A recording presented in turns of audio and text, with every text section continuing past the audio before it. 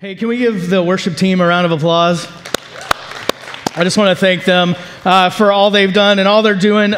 We have gifts. We've all been given different gifts, and so it's good to celebrate those gifts as we honor God. Well, welcome to New Vintage Church. If I haven't met you before, and there's a good chance I haven't met a lot of you, my name's Matt. I'm super excited to be the new lead pastor here, and I'm glad that you are here.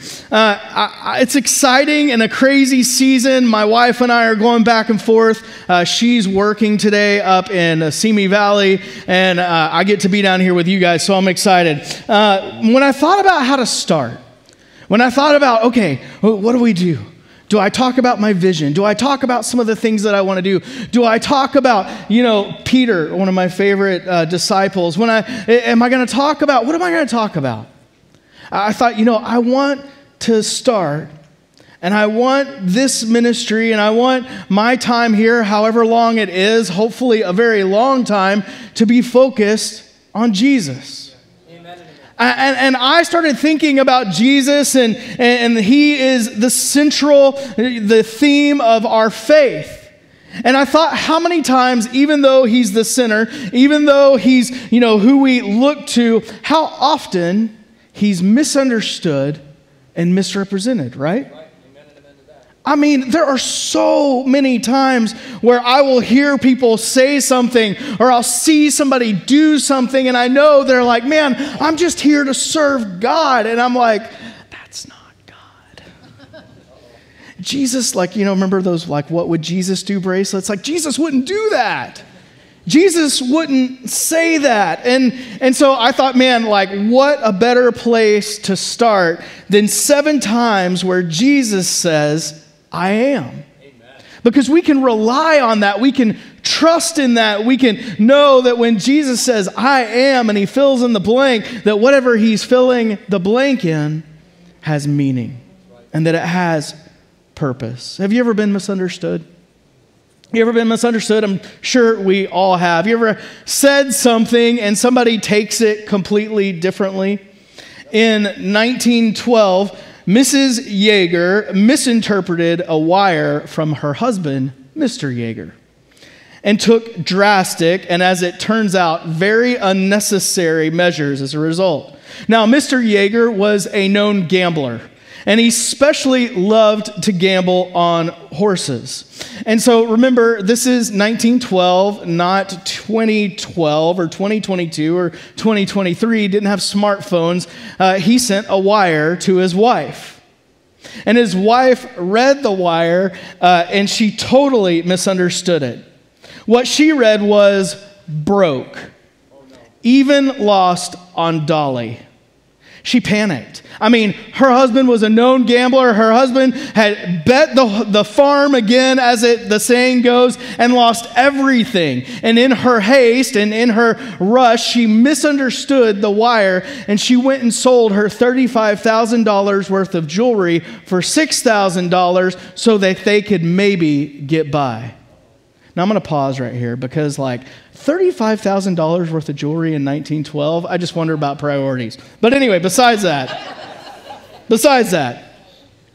her husband gets back, and she's in a panic, and she's a little frustrated and upset, and she says, "What happened?" And he's like, "What do you mean, what happened?"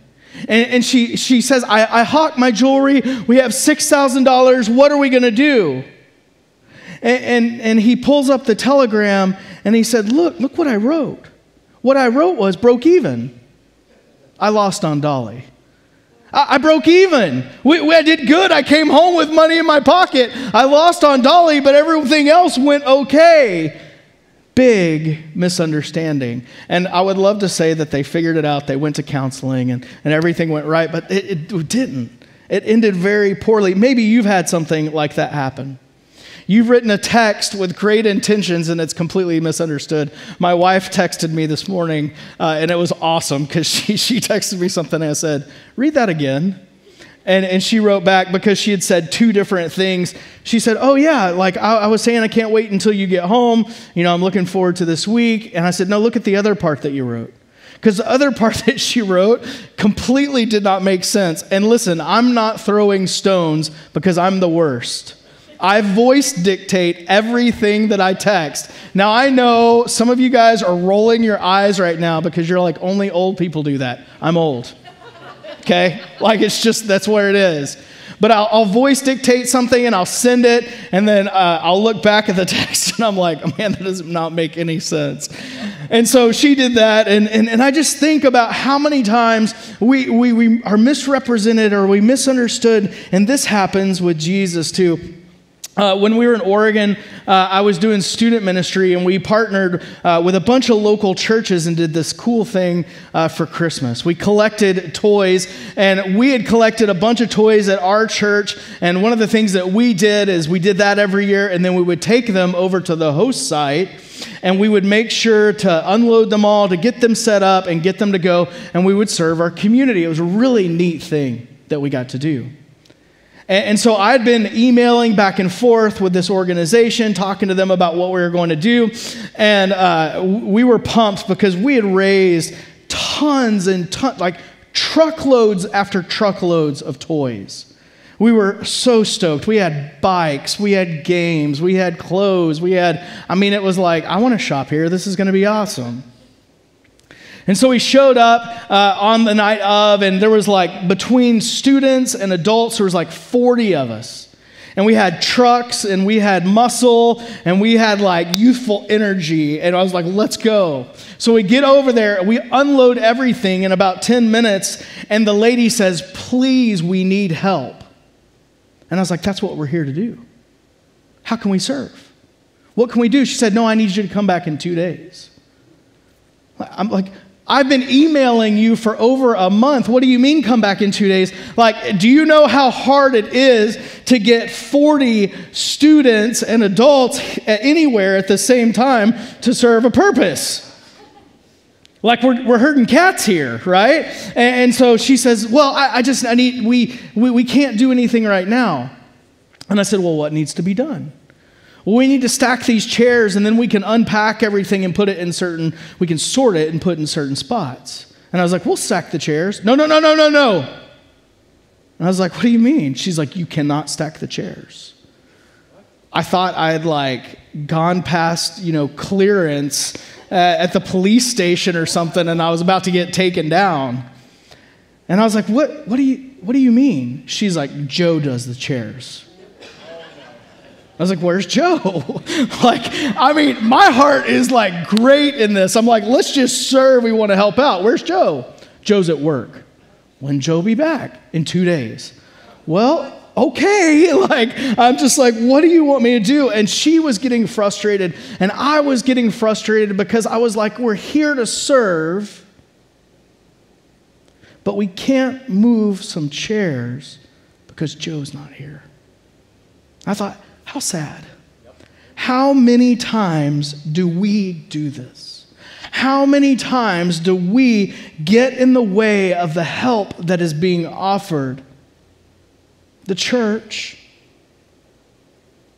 this organization, this thing that was such a great thing, was so poorly represented by this person who didn't know how to get around Joe. When people were trying to serve and commit and jump in. And the good news and bad news is that Jesus understands this in every way. Jesus understands what it is to be misunderstood. Jesus understands what it is to be misrepresented. Maybe no one in history has been more misunderstood and misrepresented than Jesus, right? We see things that happen and we're like, that's not what Jesus was about. So maybe you have questions about Jesus, or you're exploring whether you want to give Jesus a chance today. And you're here, you're like, hey, I'm here, I was drugged here, or somebody promised me some amazing coffee from next door after service is over, or they're taking me out to lunch. I'm glad you're here. Because I want you to know who Jesus says he is. I think it's worth investigating, and because I believe, and I believe that you believe, that you believe, that we all believe that we want to be informed, right? Like, we want to be informed. We want to understand and make sure that we're following the right thing, and I believe that about you. And I love that. That's one of the things that I love about the skeptics. right now. It's because they're saying, like, what is it really about? Who is this Jesus that you're really talking about? And I appreciate that because they care about what they're following or choosing not to follow. In other words, we don't want to make the same mistake that Miss Yeager made in 1912. So as we jump in, there's a reference when we talk about I am to the Old Testament. The Jewish understanding of God, right? Yahweh, Jehovah, he names himself I am. During the Exodus, they say, like, what happens if the Pharaoh asks who sent me? And he says, tell them, I am sent you. That I am sent you. And Jesus comes on the scene and he says, and he uses that same language and he says, I am. I have come, the I am, the fulfillment of the Old Testament, the Messiah that you've been waiting for, the I am. Now, I want you to know that because a lot of times in our lack of understanding of Jewish culture and the culture at that time, we would miss that, right? But this is powerful. This is a powerful time because he's saying, listen, I am is here.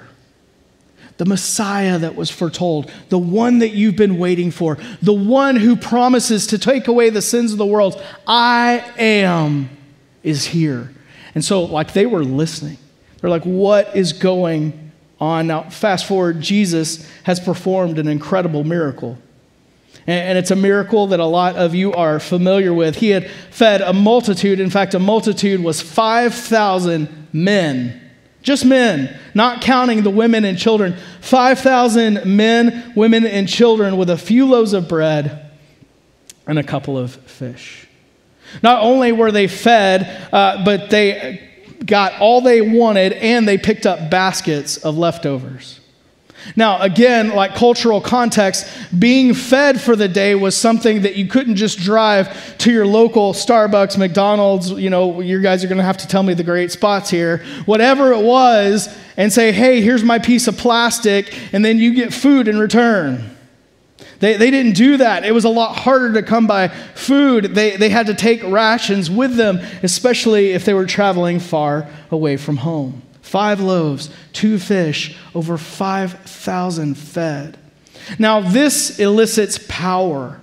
Because if somebody can feed that many people just with 5 loaves and 2 fishes, people are like, man, this guy has some power. He can do some amazing things. So naturally, they want more. They're seeking him, but their reasons are a little bit off. You ever been in a situation where someone approaches you and you can tell that they want something from you, not with you? You're like, you just want to see what you can get from me. You don't actually want to know me, to have a relationship with me, to have a friendship or a partnership. It's all about what you can do for them. We're going to jump into John chapter 6 today. And then that's the main area that we're going to be in. John chapter 6, verse 25. It says, when they found him on the other side of the lake, they asked him, Rabbi, when did you get here?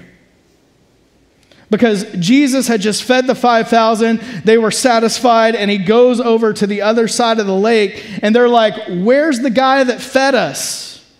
Right?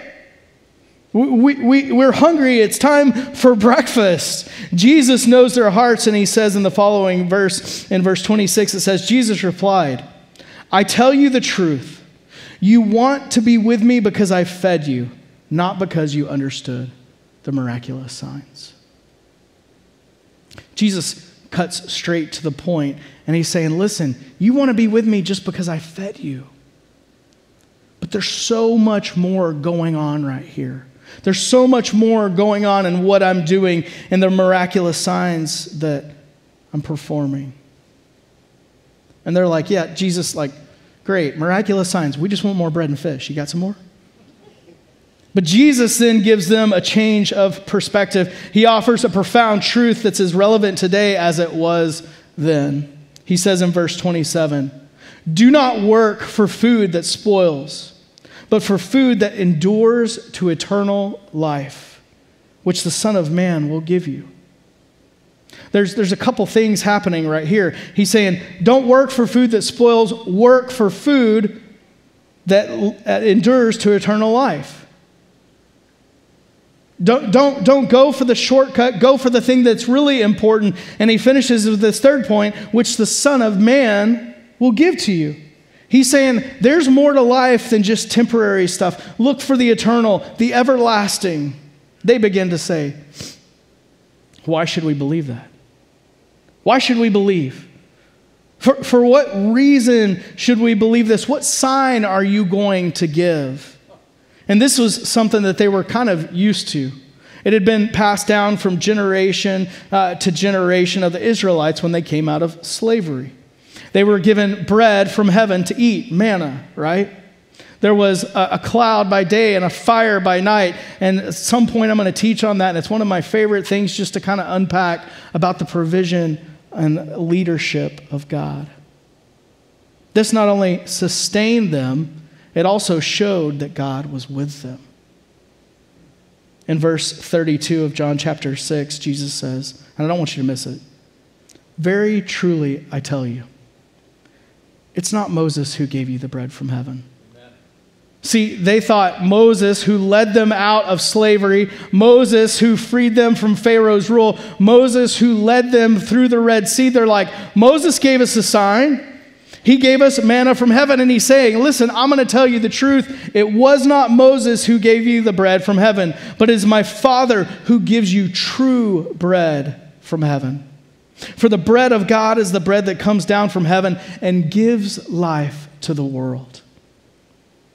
They say, and I love this. I love this because it's like me. Right? I love the Bible. Let's listen.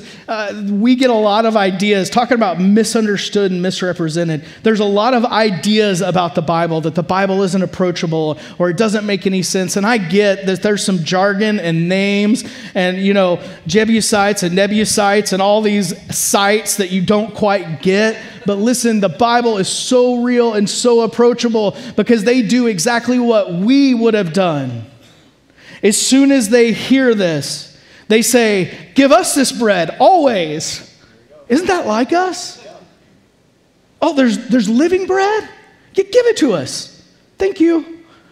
Give us this bread. Always sustain our physical needs. Always fill our stomachs. Jesus says in verse 35, I am the bread of life. Whoever comes to me will never go hungry, and whoever believes in me will never be thirsty. This is where we get our first I am statement. Jesus says, I am the bread of life. He's saying, my Father supplied the bread, not Moses. I am the representation of the filling of your souls. You guys catch that? It's not bread that fills our stomach. It's not water that wets our throats. It is the fulfillment, the true fulfillment of our souls and our hearts and who God created us to be.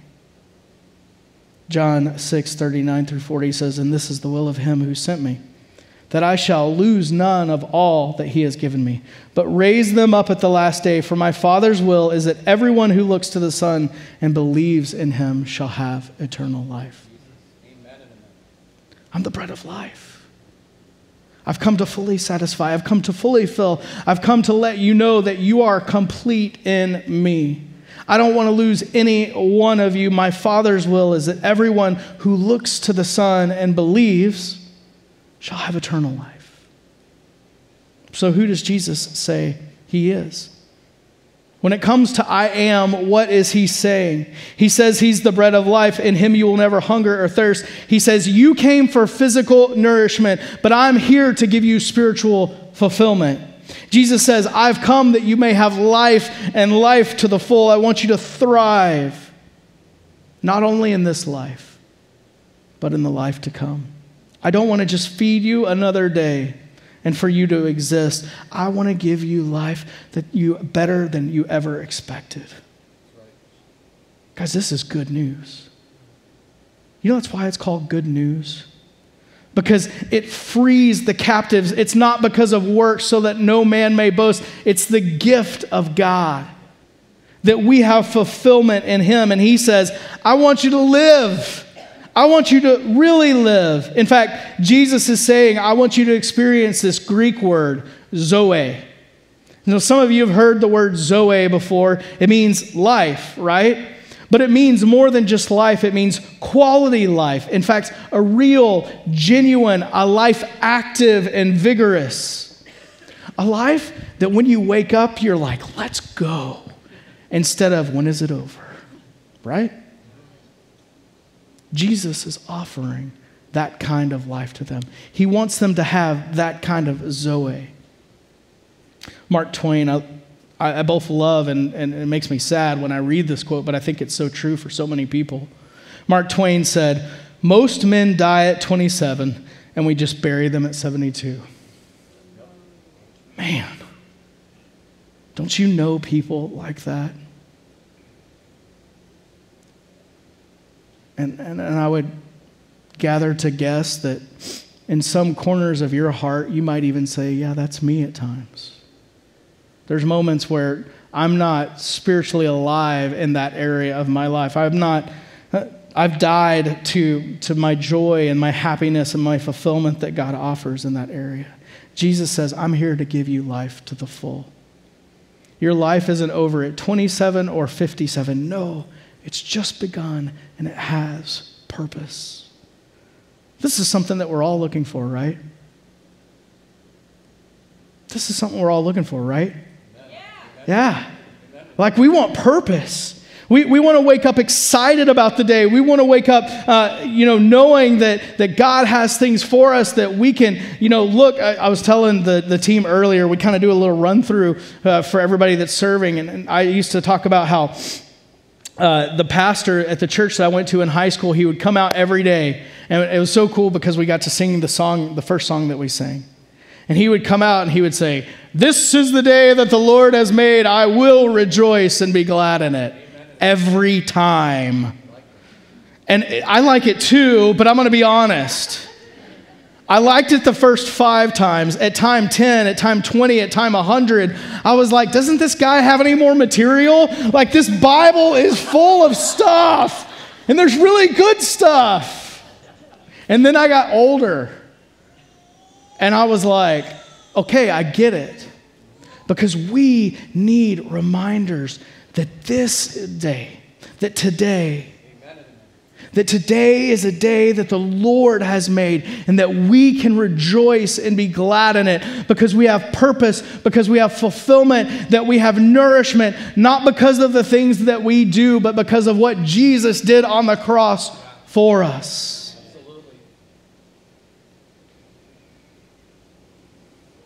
So I'll rejoice and be glad in it.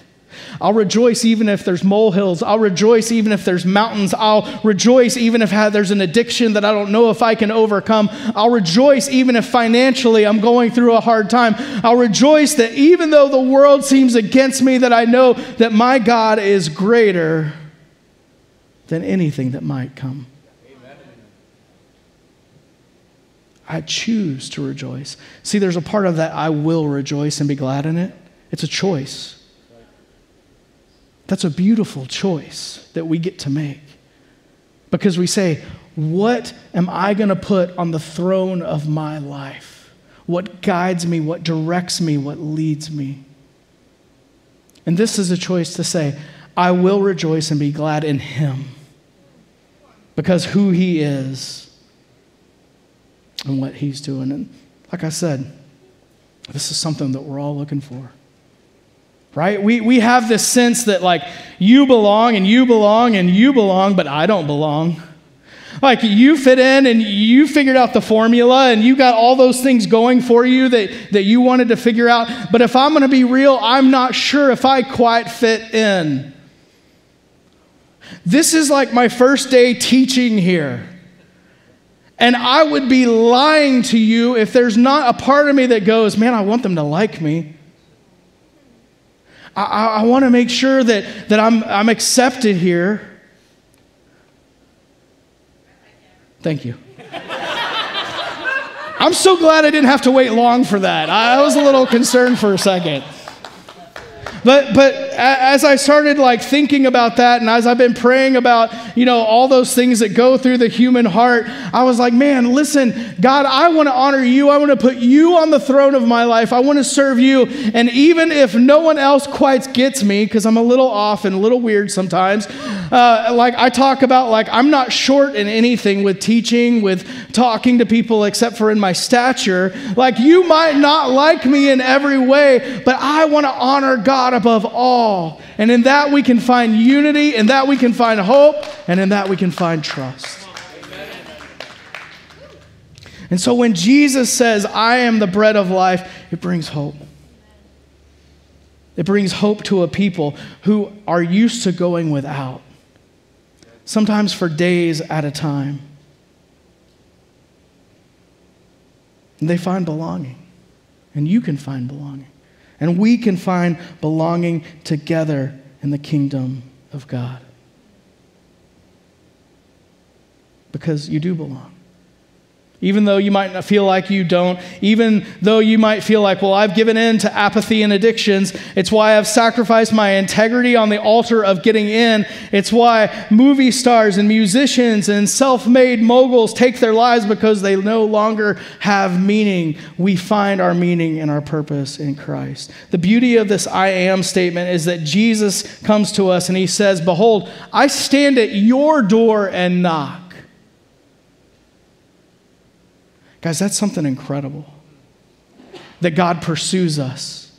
That God seeks after us. That he says, I stand at your door and I knock. Will you let me in? I want to offer you fulfillment. I want to offer you grace. I want to offer you life and life to the full. I already did the work. I already paid the price. You are loved fully by me. You are loved. You belong. You are home. So when we have those whisperings in the dark places of our heart, when we see the groups of people out there laughing and enjoying life and we're just looking for a spot, know that you are accepted by him. Know that you have belonging and a home with Jesus. See, I want you to get this today. I want you to really try to wrestle and fully come to understand who Jesus says I am in your life. Jesus doesn't want to show you how to survive. He says, I'm here that you might thrive. Guys, there's something so beautiful to that. There's something so beautiful that he's like, I'm not just here to get you by past another day and maybe we'll see about tomorrow. I'm certainly not sure about next week. He's like, no, I want you to thrive. I want you to live life as I've intended it. You know anybody who's just happy all the time? You can raise your hands. Anybody know anybody? Okay, I see somebody in the back. I see somebody here. Okay, I feel like Oprah for a second. Okay. I have some friends, they're just happy all the time. And if you're like me, sometimes it frustrates you. You're like, why are you so happy? Why are you so happy? I have a friend who actually has been pulled over on many occasions. Not once, not twice, not 5 times. I'm talking dozens of times because police officers think he's high. Now, I kind of say the jury's still out, but this guy is always happy. He's always happy. He's always smiling. He's always singing. And because of that, he'll be swerving down the road, driving 20 miles an hour. And I'm like, move out of the way. I got stuff to do. He knows who he is in Christ. He's finding his fulfillment and his place and his purpose in Jesus. Jesus doesn't want you to show you just how to survive. Okay, I'm waking up. Got another day. Let's see if I can make it till 6 o'clock. He says, I'm here that you might thrive. I'm here, the living bread. I'm here that you might not thirst again. I'm here to give you life. We see this in Psalm 8. I love the Psalms. If you're exploring faith and you're like, man, like I talked about earlier, how is Jesus and God relatable to me? And I'm not sure if I can relate with the Bible. I've tried. Read the Psalms. They're incredible. Psalms 8 is a beautiful psalm where the writer starts off by saying, "O Lord, our Lord, how majestic is your name in all of the earth." Amen.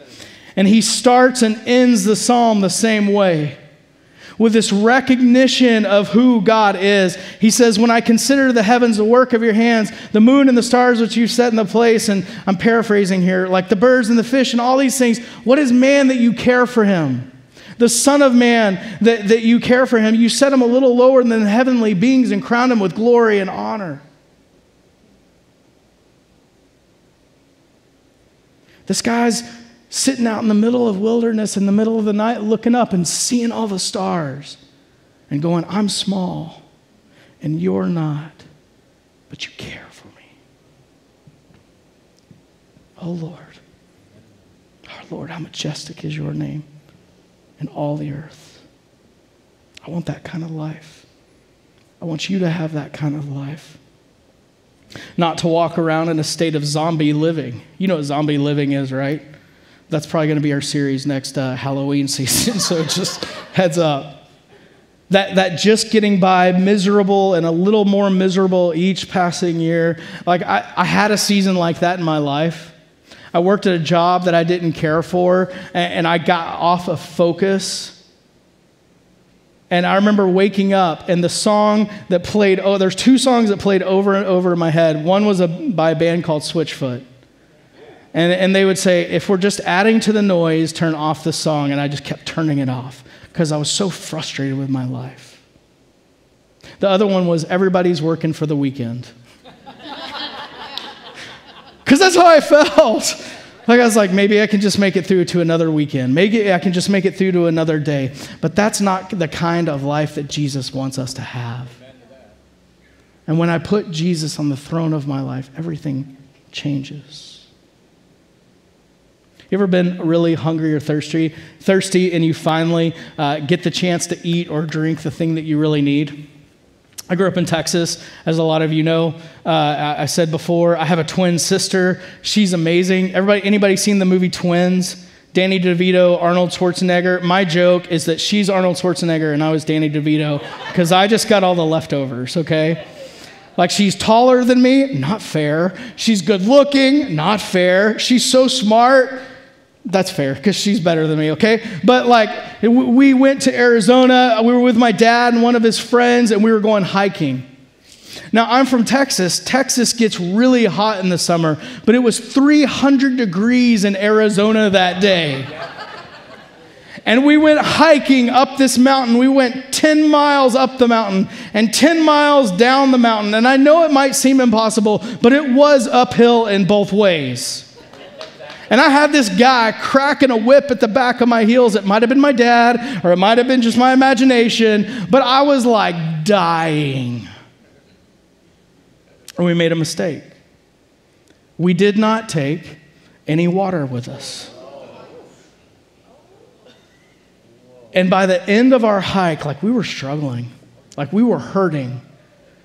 And I remember going to a restaurant, and we pulled in, and we probably, like, remember the zombie thing I just talked about? We were like, I need water. And we walked in, and I'm like, I want a pitcher of water. And I was like, you might have misunderstood me. You might have heard me say, I want a glass of water. You might have heard me say, I'm really thirsty. I want 2 glasses of water. No, I want my own pitcher of water. No ice, just water. She brings it out. I grab the pitcher and I start drinking it. I know that's not how you're supposed to act in a restaurant. I didn't care. It's 300 degrees in Arizona. The waitress understood. She's like, it's 300 degrees out. You look like you've been hiking. She brings out another pitcher. She brings out another pitcher. And there's all of us that are drinking water at this point. And we finally get to this moment where we had relief because we had been filled. That empty place in us had been filled. I want to ask you, what are you filling yourself with? Are you putting Jesus in the throne of your life? Or are you putting an artificial substitute, expecting it to give you life? Can you imagine if she'd brought me out a pitcher of soda? It would have been horrible. Because if you've ever been really, really, really, really thirsty and someone brings you soda, you're like, no, like that's garbage. On a normal Friday night, thank you, I love that. You're like, no, that's not what I need. It's an artificial, it's a substitute. It's not going to fill me. What are you feeding and filling your life with? Are you feasting on the artificial and expecting to be fulfilled? Feast on the bread of life. This is what who Jesus says he is. I'm here to fill you completely. I'm here to give you what you need. And if you are new, you are invited to experience that kind of life. If you're new and you have questions, come find me. Come find one of the other pastors, one of the worship leaders, and try to make them as uncomfortable as possible. And say, hey, I want to experience that kind of life. I'd love to talk to you. Maybe you've been here for a long time. And you kept your eyes on Jesus, and you kept your eyes on Jesus, and you kept your eyes on Jesus, and at some point you just kind of took a left turn. And you find yourself going man, my life is just not full of the joy that it used to have. He's inviting you to come back and place him in the throne of your life again, to experience that Zoe kind of life, the vigorous, the fulfilling life. So how do we live this out? I want to challenge you with a couple of things. First, when it comes to God, are you seeking him for what he can give you or for who he is? Because it's easy for us to look in the Bible and look at these stories and go, oh, how foolish. Didn't they know that Jesus was there? But then in our everyday lives, we find ourselves in the exact same place. Can you just give me enough to get by? Can you just give me these physical things? Where are you looking? Are you seeking God for? To give you what you really need, for who he really is. Number 2, are you trying to fill yourself with temporary things that just leave you empty? How can you turn to Jesus as the bread of life to satisfy your deepest longings? In other words, how can you say, no, I need water. I don't need the artificial.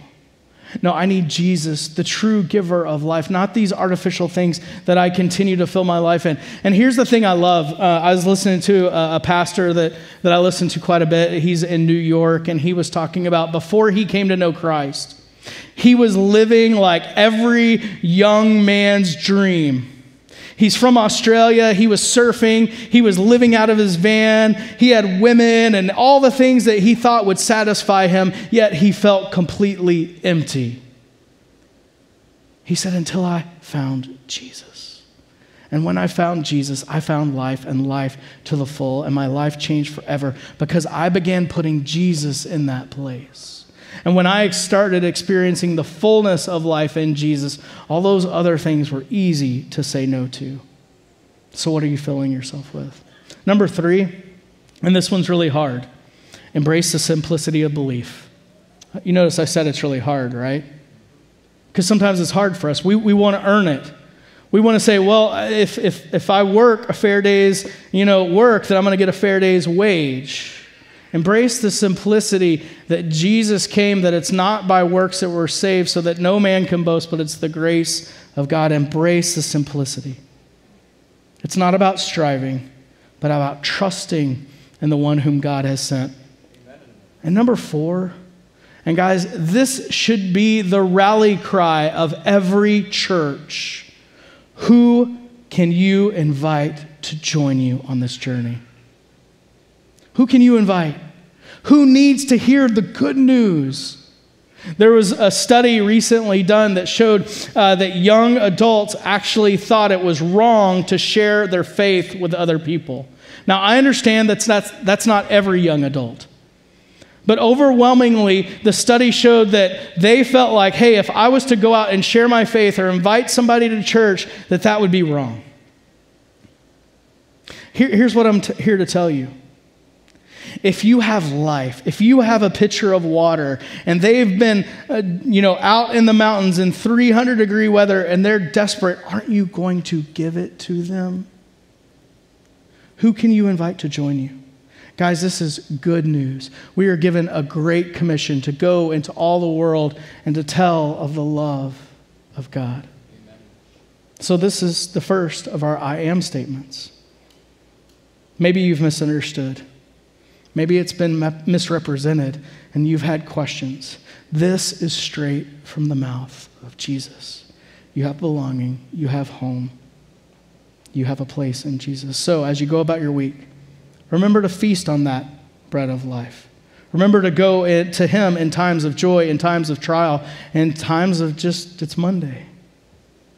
Remember that Jesus is inviting that ultimate satisfaction, the eternal fulfillment that you've been seeking. Don't settle for fake, processed garbage. It's not going to satisfy. Find your true satisfaction in him.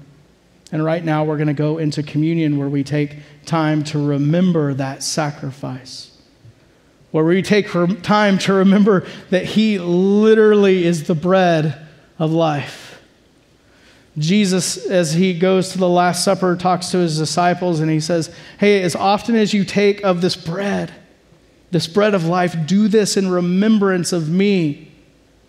This is my body broken for you. Hey, when you drink of this cup, as often as you drink of this cup, remember that I'm here to give you life and life to the full, that I willingly went to the cross and gave of myself. And so we have this beautiful story today pointing to the Exodus, pointing to creation, and pointing to when he made all things new. So as we celebrate communion today, maybe for the first time, pray that he would fill you. Pray that he would nourish you. Pray that you would know that Zoe that he talks about. Would you pray with me as we prepare to take communion together? God, you are good. And you give us life beyond what we've known and what we've experienced. I pray that you would be on the throne of our lives. God, that we would trust in you with all fullness and completeness. And that we would lay aside everything that would hinder or ensnare us. And that we would run with perseverance a race marked out for us. Thank you for your body and your blood given for us. That you are the bread of life and that in you we no longer thirst or hunger. In Jesus' name, amen. Let's take communion together now.